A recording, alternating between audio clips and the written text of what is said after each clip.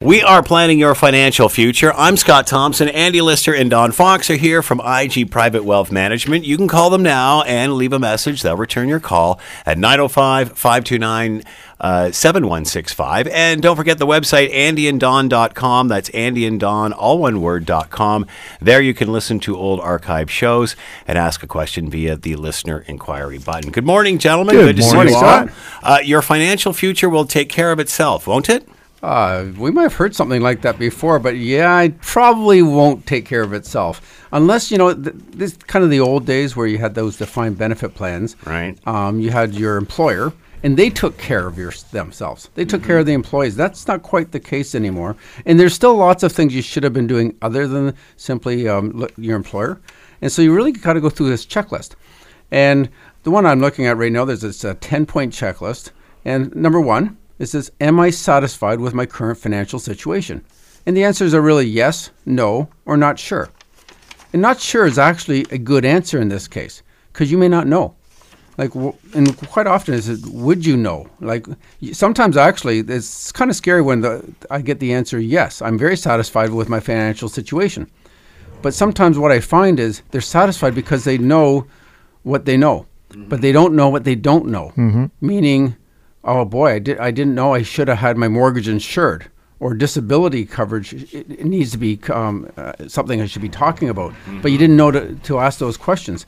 So yes scares me. Not sure is a very good answer. And no is actually quite common, because there's usually some improvement that could be done to a situation. And I don't know about you, Andy. I find, maybe once or twice a year, somebody's perfect.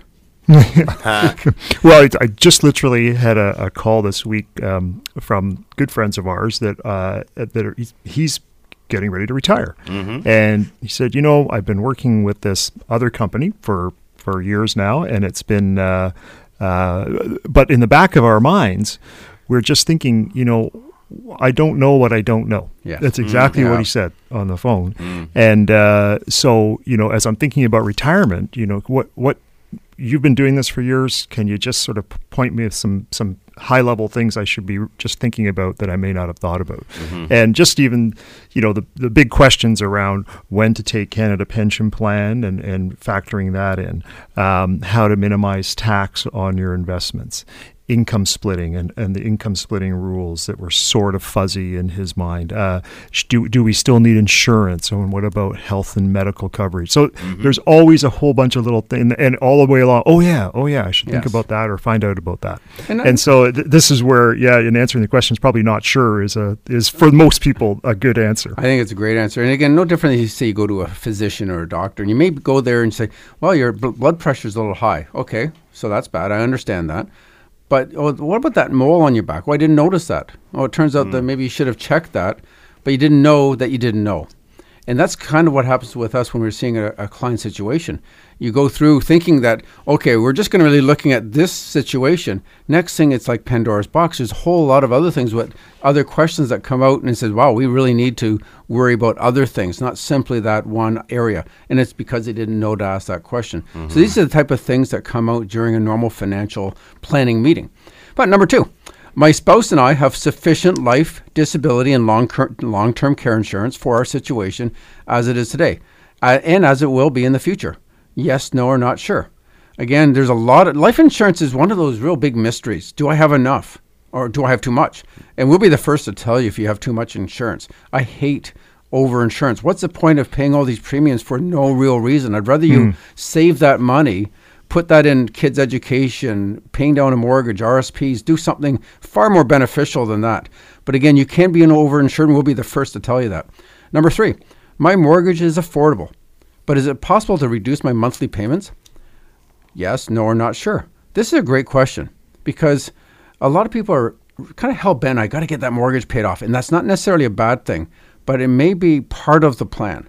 So if there's a way that you can maybe extend the mortgage, because if you're only paying, say, 3.5% on a mortgage, but you're not able to put any money away for retirement, okay, that's great that you'll pay your mortgage off early, but then you're starting flat with zero savings.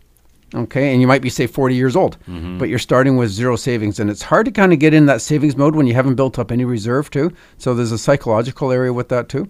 So anyway, It's definitely a question that should be brought up. Number 4, I periodically analyze my household spending and identify ways to save. Okay, I don't know too many people that actually do this. Okay, It is an actually great thing to do. Those that use Quicken or Microsoft Money or some of the budgeting applications, and they use them religiously. And I got a few clients that do that. It's fantastic. It's so easy when I go to those appointments. It's all laid out for me. Okay. I think when you're young and you're starting out, and you know your budget is very, very tight, and so you tend to have a really good handle on month to month exactly how much is coming in and how much is going out, and if we can afford to do something or can't afford to do something. I think as your as family grows, as your employment income grows, and everything else it gets more complicated, all of that tends to sort of slip away, and you just end up having monthly expenses, and you add on as life expands without really considering, is there another way to save, or what else could I drop out? And your income goes up, and it's just kind of happens. Your expenses go up, and you don't even know it. And a lot of these are monthly, as Andrew was just mentioning, and we're going to talk about that a little later too. Number 5, I'd have trouble finding the money to pay for a financial emergency. Yes, no, or not sure. Okay, this is generally a yes or no. And if you've got depending on the size of the financial emergency, you should have some kind of cushion there. And I know there's some data we've talked about in past shows where the average person would not be able to withstand a 2-week, income expense. They would just not have enough money. If they had no income for 2 weeks, they'd be broke. Yeah. And I've seen this situation where somebody might say I have access to a line of credit, or they might have investments that they could cash in to pay for an emergency. Sure. And so then the question becomes, well, if you cash in your investments, how difficult was it for you to save that money in the first place? And how difficult is it for you going to be able to replace that money that you've taken out of your savings, your investments? So sometimes a line of credit might be the solution for that emergency, because then you're more motivated to pay off that debt quickly. Right. And you might have to incur some interest, but it might be a better solution. And number 6, I would have to change my lifestyle if my spouse lost their job and or pension income. I would say this is normally a yes. Okay, most people are financially dependent on each other to a certain extent. Now, there's a lot of cases where one person's got a lot of extra money and they can withstand the spouse having no income. But it doesn't say in this question how long. Perhaps they can say, okay, you can have a year off, but we need you back, okay, kind of thing. But it does have an impact normally of your lifestyle of some sort. Okay, and these are the kind of questions: what kind of impact, and where should you make changes in your expenses if there was a job loss? And those are things that certainly a planner could go through. Number 7. I worry about the loss of principal due to a stock market decline or crash. Okay. Kind of funny when we talk about crashes, it's just a great word. It just feels like all your money went down the tubes, done. And then boom, gone. Last time I checked, we went through a kind of a crash in 2008, and by 2010 it was kind of all back together again. And it all depends on what your definition of a crash is.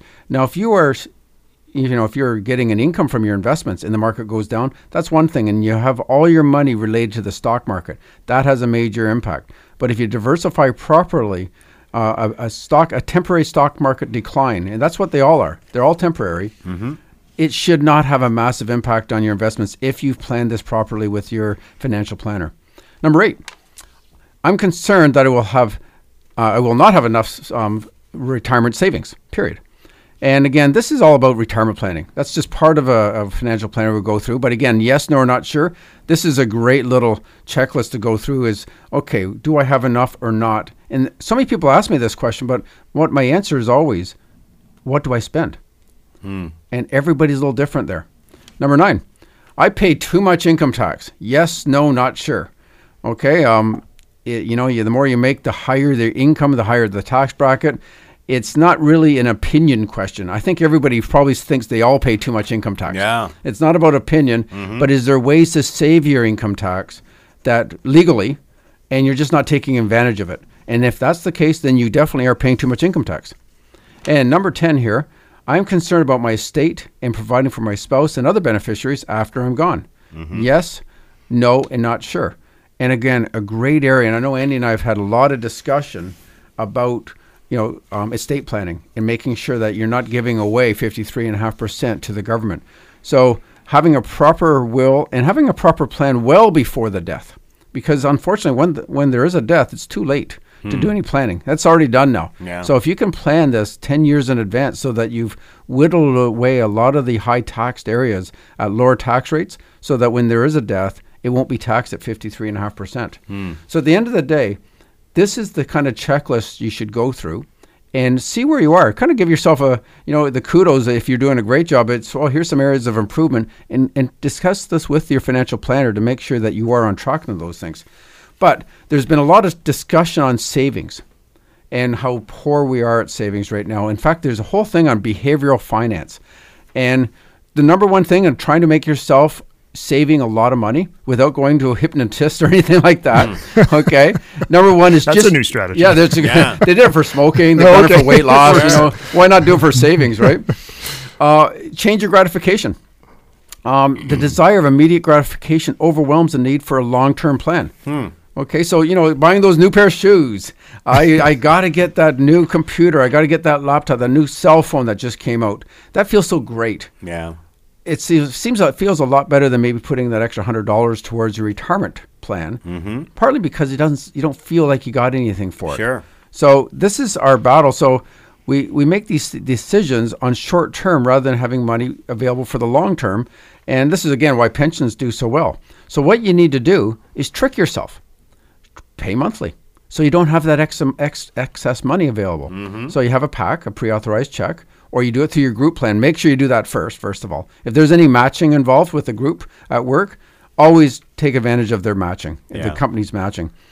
But you know what? If you're having it taken away monthly, say, a few $100s a month, then you won't have that, that encouragement, or you don't have to need that willpower to spend that money, because you won't have the money. Yeah. Unfortunately, we are not the only ones that know this trick. Charities know this now. Okay, Yeah. They want you to get it on monthly. Sure. They have anything from dog. There's a thing called Bark Box or Bowser Box or things, and they'll give it. For $40 a month, they'll deliver dog things, treats and toys, etc. Again, what you need to do is look through all your monthly expenses, write them all down. Take that time to write them down. Everything from Spotify to Netflix to Dropbox to Apple Storage, etc. And see, what are you actually spending, and if there's any areas to cut down. You're getting $9.99 per month to death. Yeah. Yeah, really. Yeah, exactly. And then turn around and say, okay, now we can decide how much should go to our financial goals and how much should be for fun. We are planning your financial future. I'm Scott Thompson. Andy Lister and Don Fox are here from IG Private Wealth Management. You can call them now at 905-529-7165 or check out the website andyanddon.com. We're coming right back. We are planning your financial future. I'm Scott Thompson. Andy Lister and Don Fox are here from IG Private Wealth Management. You can call now and leave a message, 905-529-7165, and take a peek at the website, andyanddon.com. That's andyanddon.com. You can listen to old shows there and ask a question via the listener inquiry button. Talking about behavioral finance. Yes, and it really comes down to psychology and why certain people can become millionaires. With this, and their neighbors who actually earn, say, more money than they did, they're struggling along. And a lot is just what they do and the way they think about money and how, the importance of doing one thing over another thing. And so, for example, putting money towards kids' education rather than buying big birthday gifts. Okay, that little area of difference could mean, okay, I got my kids through university, no problem at all. Or, wow, I don't know where all that money went, but they might have spent it differently. So number 2 in this behavioral finance is there's a magic of automatic deposits, as I mentioned to you, is just setting things automatically. And really what you need to do is get a financial planner to come down with a number that's doable. Now, it's going to be a bit of a stretch. I wouldn't say it's easy because, I rarely find clients will increase the amount they want to save every month. Right. But if they find it tough, they will decrease it. So I wouldn't recommend making it really tough that it's painful. Right. But make it so that you can feel it a bit. Okay. Yeah. And so the idea is to find that you have a set target and you have a purpose. For example, if you want to save money, you want to get your kids through university, and you want to set a goal of $60,000 for education, and it's a lot easier to do that over 18 years than it is to just all of a sudden, oh boy, my daughter just turned 17. I better figure out how I'm going to come up with this money. Yeah. And thankfully, you know, the RESPs, Registered Education Savings Plans, are a fantastic way to put money away, considering the government is putting away 20% to help you out. Yeah. Number 3 is to use only cash. Cash makes things painful. Pulling it out of your wallet, actually seeing those dollars coming out, and then even worse, having to go to the bank to fill it up again. Yeah. And then if you happen to go to a machine, having to pay a bank fee to take the money out also makes it painful. It's so much more different than just throwing it into a card, and it just doesn't feel that bad. I guess that's how, you know, the casinos have been using poker chips for years. Yeah. It's not real money. It's not real money. Yeah, it's not monopoly money. Oh, yeah. But you actually had to pull and see your money on the table and pile it up, it would be different than poker chips. I'm sure it would. Number 4 would be to make a habit of setting aside some cash. Now, what I look at this is, you know, if you thought like a smoker did in the past. Now, there's a lot of people have quit smoking, which is a great thing. But whether it's coffee or smoking or some kind of vice, but right now, cigarettes cost about $12 a pack. I had to look this up. I had no idea. Yeah. Okay, I thought they were around 10 at most, but they're $12 a pack, which is $360 a month if you're a pack-a-day smoker. Now, let's say you're not a smoker. For some reason, smokers can always find a way to smoke, though. So if you weren't a smoker, that means you should be able to save this $360 a month. Pretend you're a smoker. Pretend you're a smoker. That's right. Exactly. And so now you have this extra $4,320 a year that you normally would be spending on smokes.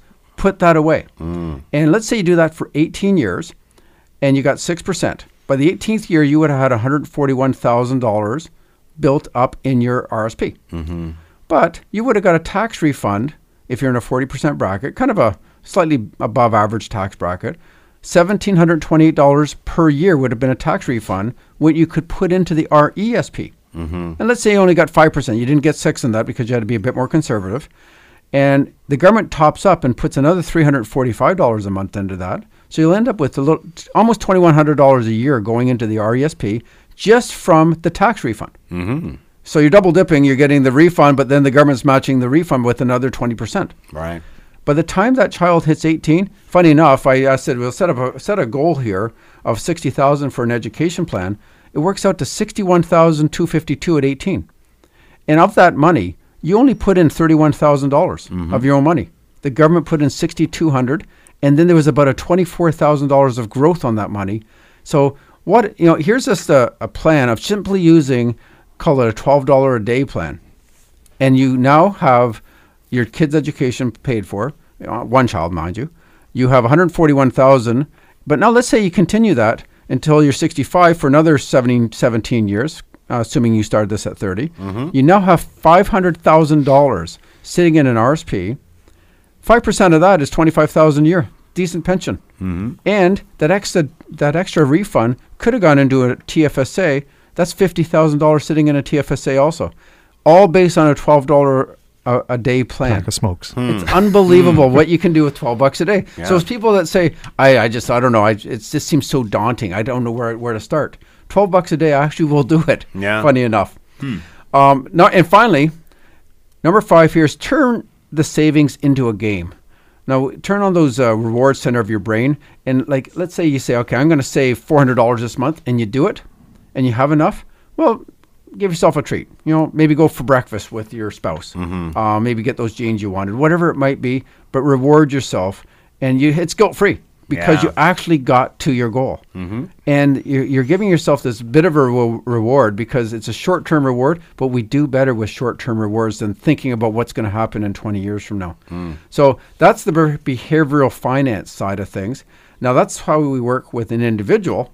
But I know there's a whole other lot of people that are in corporations, and they got personal corporations. I know Andy has a and I wanted to just explore what I would call the benefits of incorporation, and there's been a lot of changes to the rules on income splitting around corporations, etc. So we'll just get into some of the reasons why people would incorporate, and then what the rules have changed and how to address that as well. So when you think about incorporation, if you're running a business, you might be a professional, so it could be dentist, doctor, lawyer, that type of situation. You might be running your own business. Maybe it's manufacturing, maybe it's a service business. And basically, you're at the point where you're generating enough money in your business that you don't need all the income. So for your lifestyle, et cetera, and your savings, as Don was talking about. And so the fact is you have money left over. Right. And so incorporation then has other benefits, taxation as well, the capital gains exemption, we'll talk about that, income splitting, and tax deferral as well. So in general, that individual who's got money left over, they can consider incorporating. And then if you're married and you have family, you would also include your spouse as a shareholder of your company. And so all the money that you make in your business now flows into this company. And then you're going to pay taxes at the company level, and then you're going to take money out and pay yourself either a salary or dividends. And so when you're incorporated, you do have the opportunity to use the lifetime capital gains exemption, which is on the sale of your shares. So at the point where you're getting ready to sell your business, you can have up to $848,252 of tax-free capital gains on the sale of the shares of your business. In reality, most professional practices, so if you're a dentist, for example, and you've got clients that are generating your income, to sell your business to another dentist isn't really practical, because most dentists recognize that, well, if I close my doors or if I switch, those clients are going to go to some other dentist. Right? It's not like I'm the only shop in town. So the capacity to keep them is limited. So therefore, most times for professionals, the real reason that they're incorporating is to create an investment holding company. In other words, the money that they didn't need on their lifestyle and spending and for business can remain in the company, and it becomes a holding company where they have investments. Those investments could be stocks, bonds, mutual funds, real estate, you name it. There's all kinds of things that can be held in that investment holding company. And so that's number one, the capital gains exemption. Number two would be income splitting. And income splitting has changed a lot, but this used to be one of the big motivations for people to incorporate. They could then sprinkle dividends between their family members, their spouse, etc. And the government looked at this, and really the purpose of having a business, and we have a thing called the small business deduction. So anybody who makes $500,000 or less after expenses pays a small rate of tax, and that leaves more money in their business. And the purpose of that originally was for business expansion. And so the idea of the government and the taxation rules around small business corporations is that there's money left over to be able to hire somebody else. Maybe you hire another staff. That puts another person into the employment scenario. It might be to buy equipment. So that spurs manufacturing, continues an economic cycle as well. It might be to buy office furniture. It might be to expand your facilities or open up another office. So you have more money left over because of this small business tax. And so splitting income is always made sense, and it was certainly a great way to reduce your taxes. And really what's happening now is the rules, they looked at this in 2017, and they said they don't like the way it's generally being used in terms of income splitting to reduce taxes. And so in 2018, they introduced a new set of rules called TOSI, T-O-S-I, and it's tax on split income is what it stands for. And really what they're going after is anybody over the age of 18 now, if they're receiving dividends from your corporation, they're going to be taxed at the highest marginal tax rate, which would be about 47%, unless they qualify to have earned these dividends. And we'll talk about what those rules will be in a second. And they really increased or really clamped down on this group from age 18 to 24. And the reason for that was that in general, a lot of times corporations were used to pay a dividend to a young adult who was likely a student. They had very little other income. maybe just a summer job, but they also had tuition credits, etc. So they, in many cases, they ended up paying very little or zero tax to receive, $20,000 or $30,000 of dividend income from a corporation. So it was certainly a good run while we had it. Yeah. For those that were able to take advantage of it. But they really clamped down on that age group, 18 to 24. So how do you get around it, and how can you still qualify to split income with family members? The first one is what's called a reasonable return on capital. And a reasonable return on capital means that the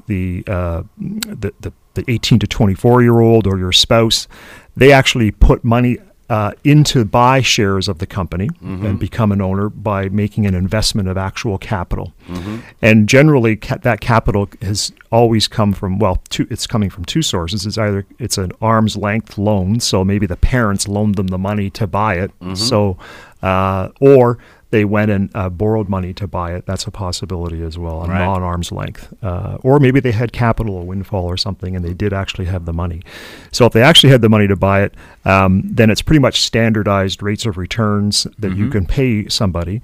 But in general, if it's a non-arm's length loan, it would be around 2% that you could pay somebody. So the amount of income splitting you can do under that set of guidelines is pretty low, and generally it's probably not worth the hassle. The second way that you can be involved and get dividend and split income still and have it qualify is if the person is actively engaged in the business. And so actively engaged in the business means that they've been working for approximately 20 hours a week in the business, and they've been doing that for at least 1 year over the last 5 years, and they'll look into that in terms of how many hours per week. It doesn't have to be 20 hours per week for 52 weeks. It could be 40 hours for a certain number of weeks, and then 0 hours for a certain number of weeks, but it has to average out. And if they qualify under that actively engaged in the business, then there's no limit on the dividends that can be paid because they're clearly involved in terms of contributing to the outcome and the success of the business. And then the final category that you can still income split with and avoid the TOSI is age 65 plus. And so if you're if one individual, the professional who owns the practice or owns the business owner, is over age 65, then when they start to take money out of this investment holding company, this corporation that they've created, then there's no limit on the dividends that can be paid to a spouse or another shareholder. So, and that's the consistency of that was to line up with income splitting rules that exist at age 65 as well. So whether you have a RIF or pension income, you can split that between your spouse. And so they wanted to be consistent in that same regard with the TOSI rules.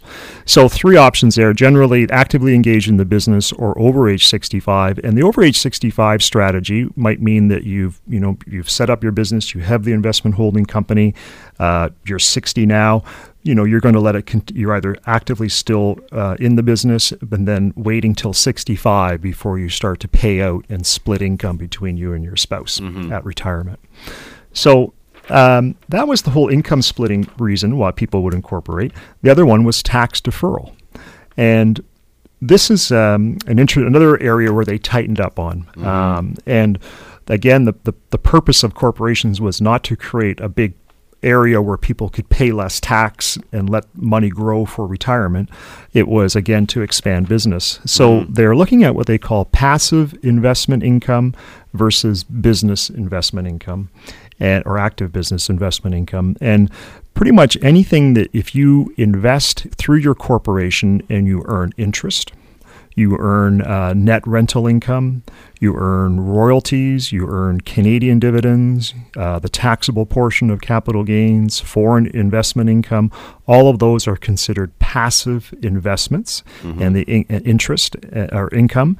And so if that passive investment income exceeds $50,000 in a given year, then that will grind down or reduce your access to the small business deduction. That small business deduction, earning less than $500,000 for your corporation, you're paying roughly about 15% in Ontario at a rate of tax. So it's a much lower rate of tax.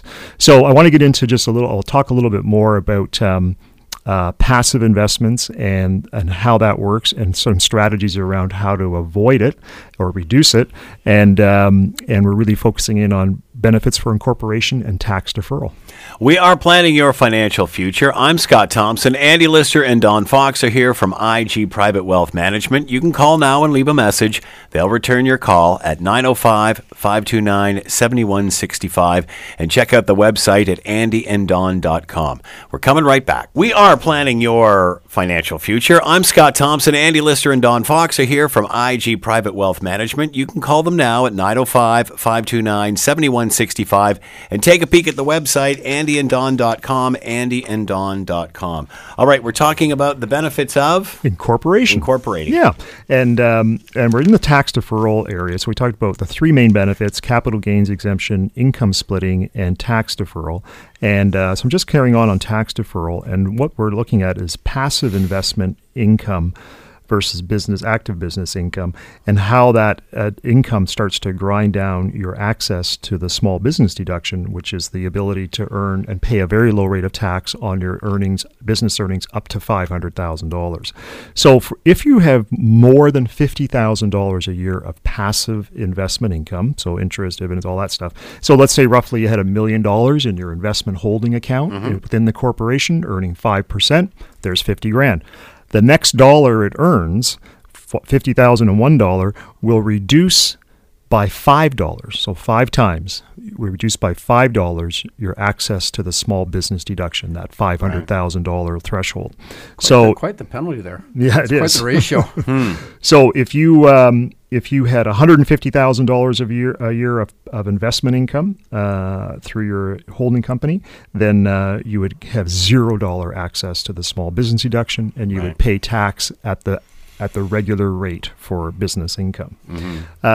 So one of when you look at it's a function of how much your business earns too. So if your business income is only $50,000, then you can earn $125,000 of passive income and still have that $50,000 only pay tax at the low rate.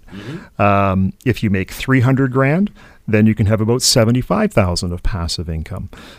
So there might be a strategy as your business begins to wind down towards retirement, where your income is going down, your active business income, and so the access to that small business deduction is not as critical, but your passive income is going up, so you're still getting the benefit of all the tax deferral that you set out to do.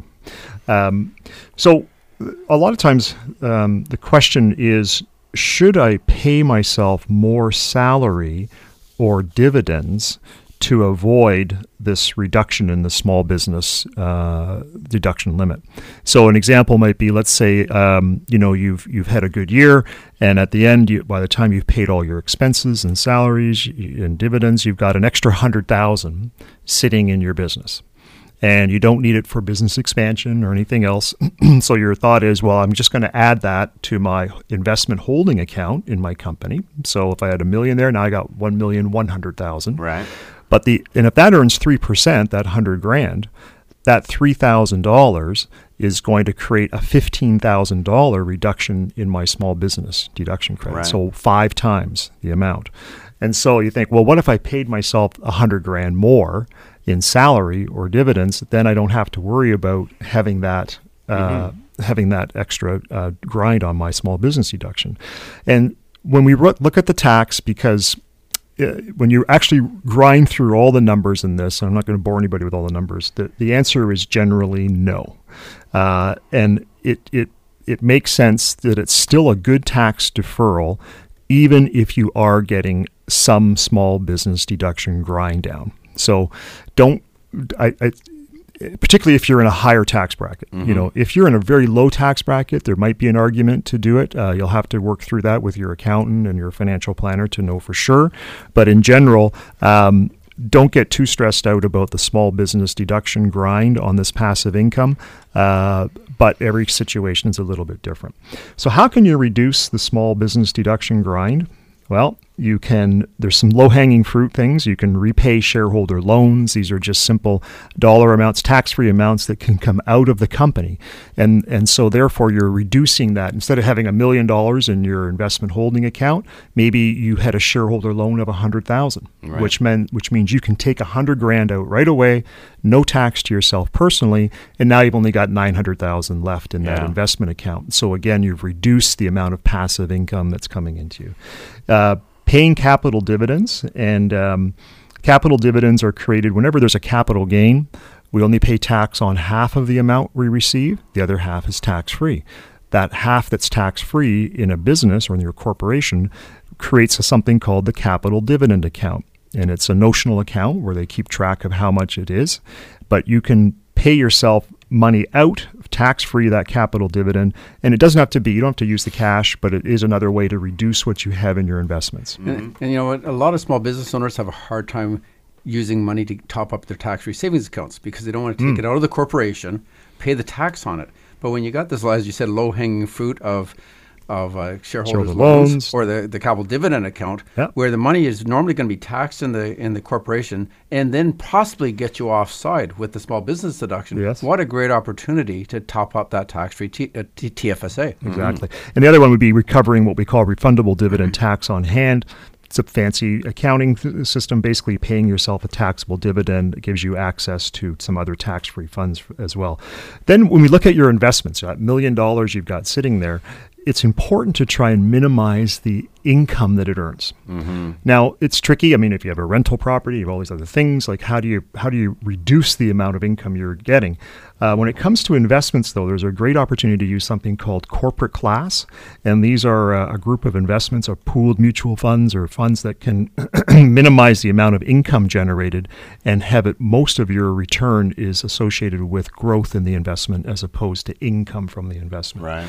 And also keeping, as you think about the balance of your portfolio, keeping your fixed income investments, those things that do produce interest and income, put those in your personal RRSP and keep your growth investments in your holding company investments. And finally, another major strategy might be an individual pension plan, an IPP. And there are lots of good reasons to use that, but you have to make sure it fits. And that's worthwhile talking to your financial planner about too. We are planning your financial future. I'm Scott Thompson. Andy Lister and Don Fox are here from IG Private Wealth Management. You can call now and leave a message at 905-529-7165. We're coming right back. We are planning your financial future. I'm Scott Thompson. Andy Lister and Don Fox are here from IG Private Wealth Management. You can call now and leave a message at 905-529-7165. And you can check out the website at andyanddon.com. That's andyanddon.com, all one word. How do interest rates influence your decisions? Your investment choices, your debt choices. You know what? Big announcement this week. Yes, the Bank of Canada had a decision to make. Do they raise them? Do they lower them? Or did they stay the same? And they did the last one. They didn't move them a bit. Okay, so it was basically a non-event. That actually caused our Canadian dollar to go down because it didn't show a good sign of what our economy is at right now. So they kept the interest rates the same, which from our standpoint, it really doesn't matter what the Bank of Canada lends things out at or anything like that. What are you paying as a consumer? What is your debt? And the prime lending rate right now is 3.95%. So if you're say you got a line of credit on your house and you're getting prime plus a half, you would be paying 4.45% on that debt. Still a decent, fairly low relative in the, a long period of time. It's a fairly low rate. But we were getting used to like 3%, 2.5%. Wasn't long ago. So now it's like, okay, well, 4.5%, you got to start thinking about it. And absolutely you should. So what does lowering, what do they even do this? Is it just to drive us crazy, or is there an actual sense to this? So the whole idea of lowering interest rates is to really help the economy. So going back to 2008, 2009, our interest rates hit the all-time lows. In fact, some of the bonds in the U.S. were paying negative rates. Just to keep your money safe, they're going to charge you money. Right. They're so scared at the time. And so we never got to that as Canadians, but the U.S. had got down to that, which was absolutely nuts. But anyway, so yeah, you put your money for 10 years, you lost 0.5% a year. That was kind of what was going on then. A lot of people are scared. But what it does, it allows people to borrow money at a great rate when they lower interest rates, and therefore it stimulates the economy, making more money available for purchasing and investing. So it helps the stock market. All of a sudden, you have excess money, so now you're putting money into your RSPs.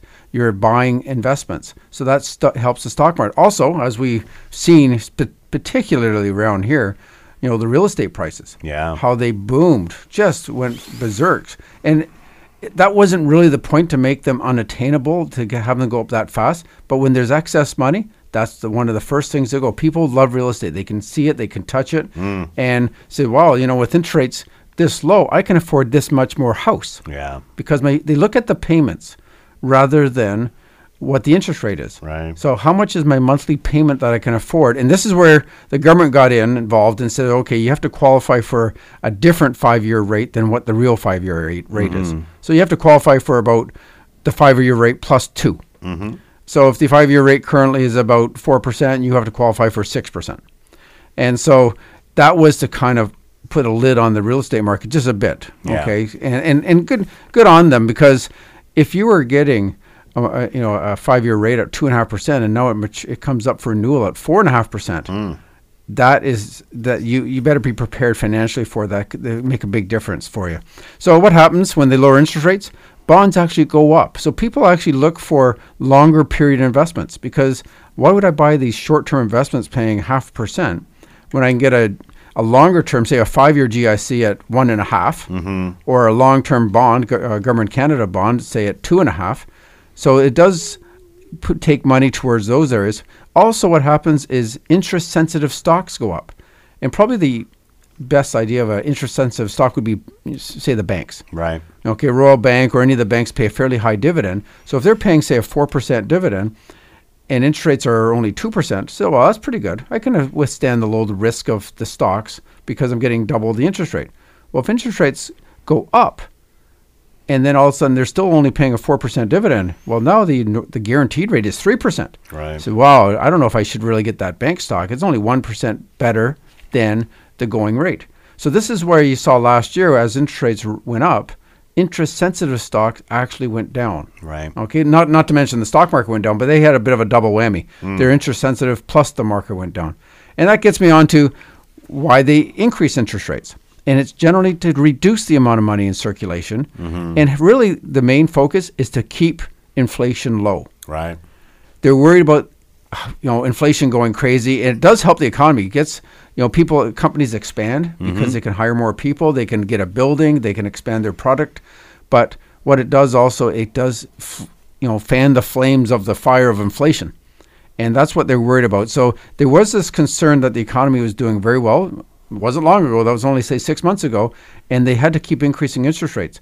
All of a sudden, there's been a lot of political drama, as we all know, generally started south of the border, and it started to seep through with tariffs, and perhaps we're a lot more uncertainties in which way the economy is going. Sure. So that's why this week they did not raise interest rates. So when they increase interest rates, they make borrowing more expensive. It therefore decreases amount of money people have in their pocket, and therefore it slows the economy down. Also, it actually slows down the companies and how much more people they can hire. So it's in home prices. Now we've seen that just recently, and just this past week we saw detached homes in the GTA have dropped about 2.5%. Okay, now condos and semi-attached have actually done very well. Semi-attached actually did the best in the last little period, and that's again based on how much they can afford. They're usually a little less expensive. So the idea is, interest rates, you can bang your head against the wall trying to determine which way they're going, up or down. At the end of the day, you really should be talking to your financial planner, saying, okay, if you have a mortgage, should you get a variable rate mortgage or should you get a fixed? It really comes down to how much uncertainty can you withstand? Because right now, say a variable mortgage is prime less 0.6. Right. So that would be about a 3.35% mortgage. Well, you could probably get a 3.5% 5-year mortgage right now. Right. So do you want a 3.5 guaranteed for the next 5 years, or a 3.35 with variability? We're not sure which way the rates will go, and that's the question. And you really have to look really closely at your situation. How much flexibility can you afford? We have been planning your financial future. I'm Scott Thompson. Andy Lister and Don Fox have been here from IG Private Wealth Management. You can call them now and leave a message at 905-529-7165 and check out the website at andyanddon.com. Thank you, gentlemen. We'll see you next week. Happy Daylight Savings.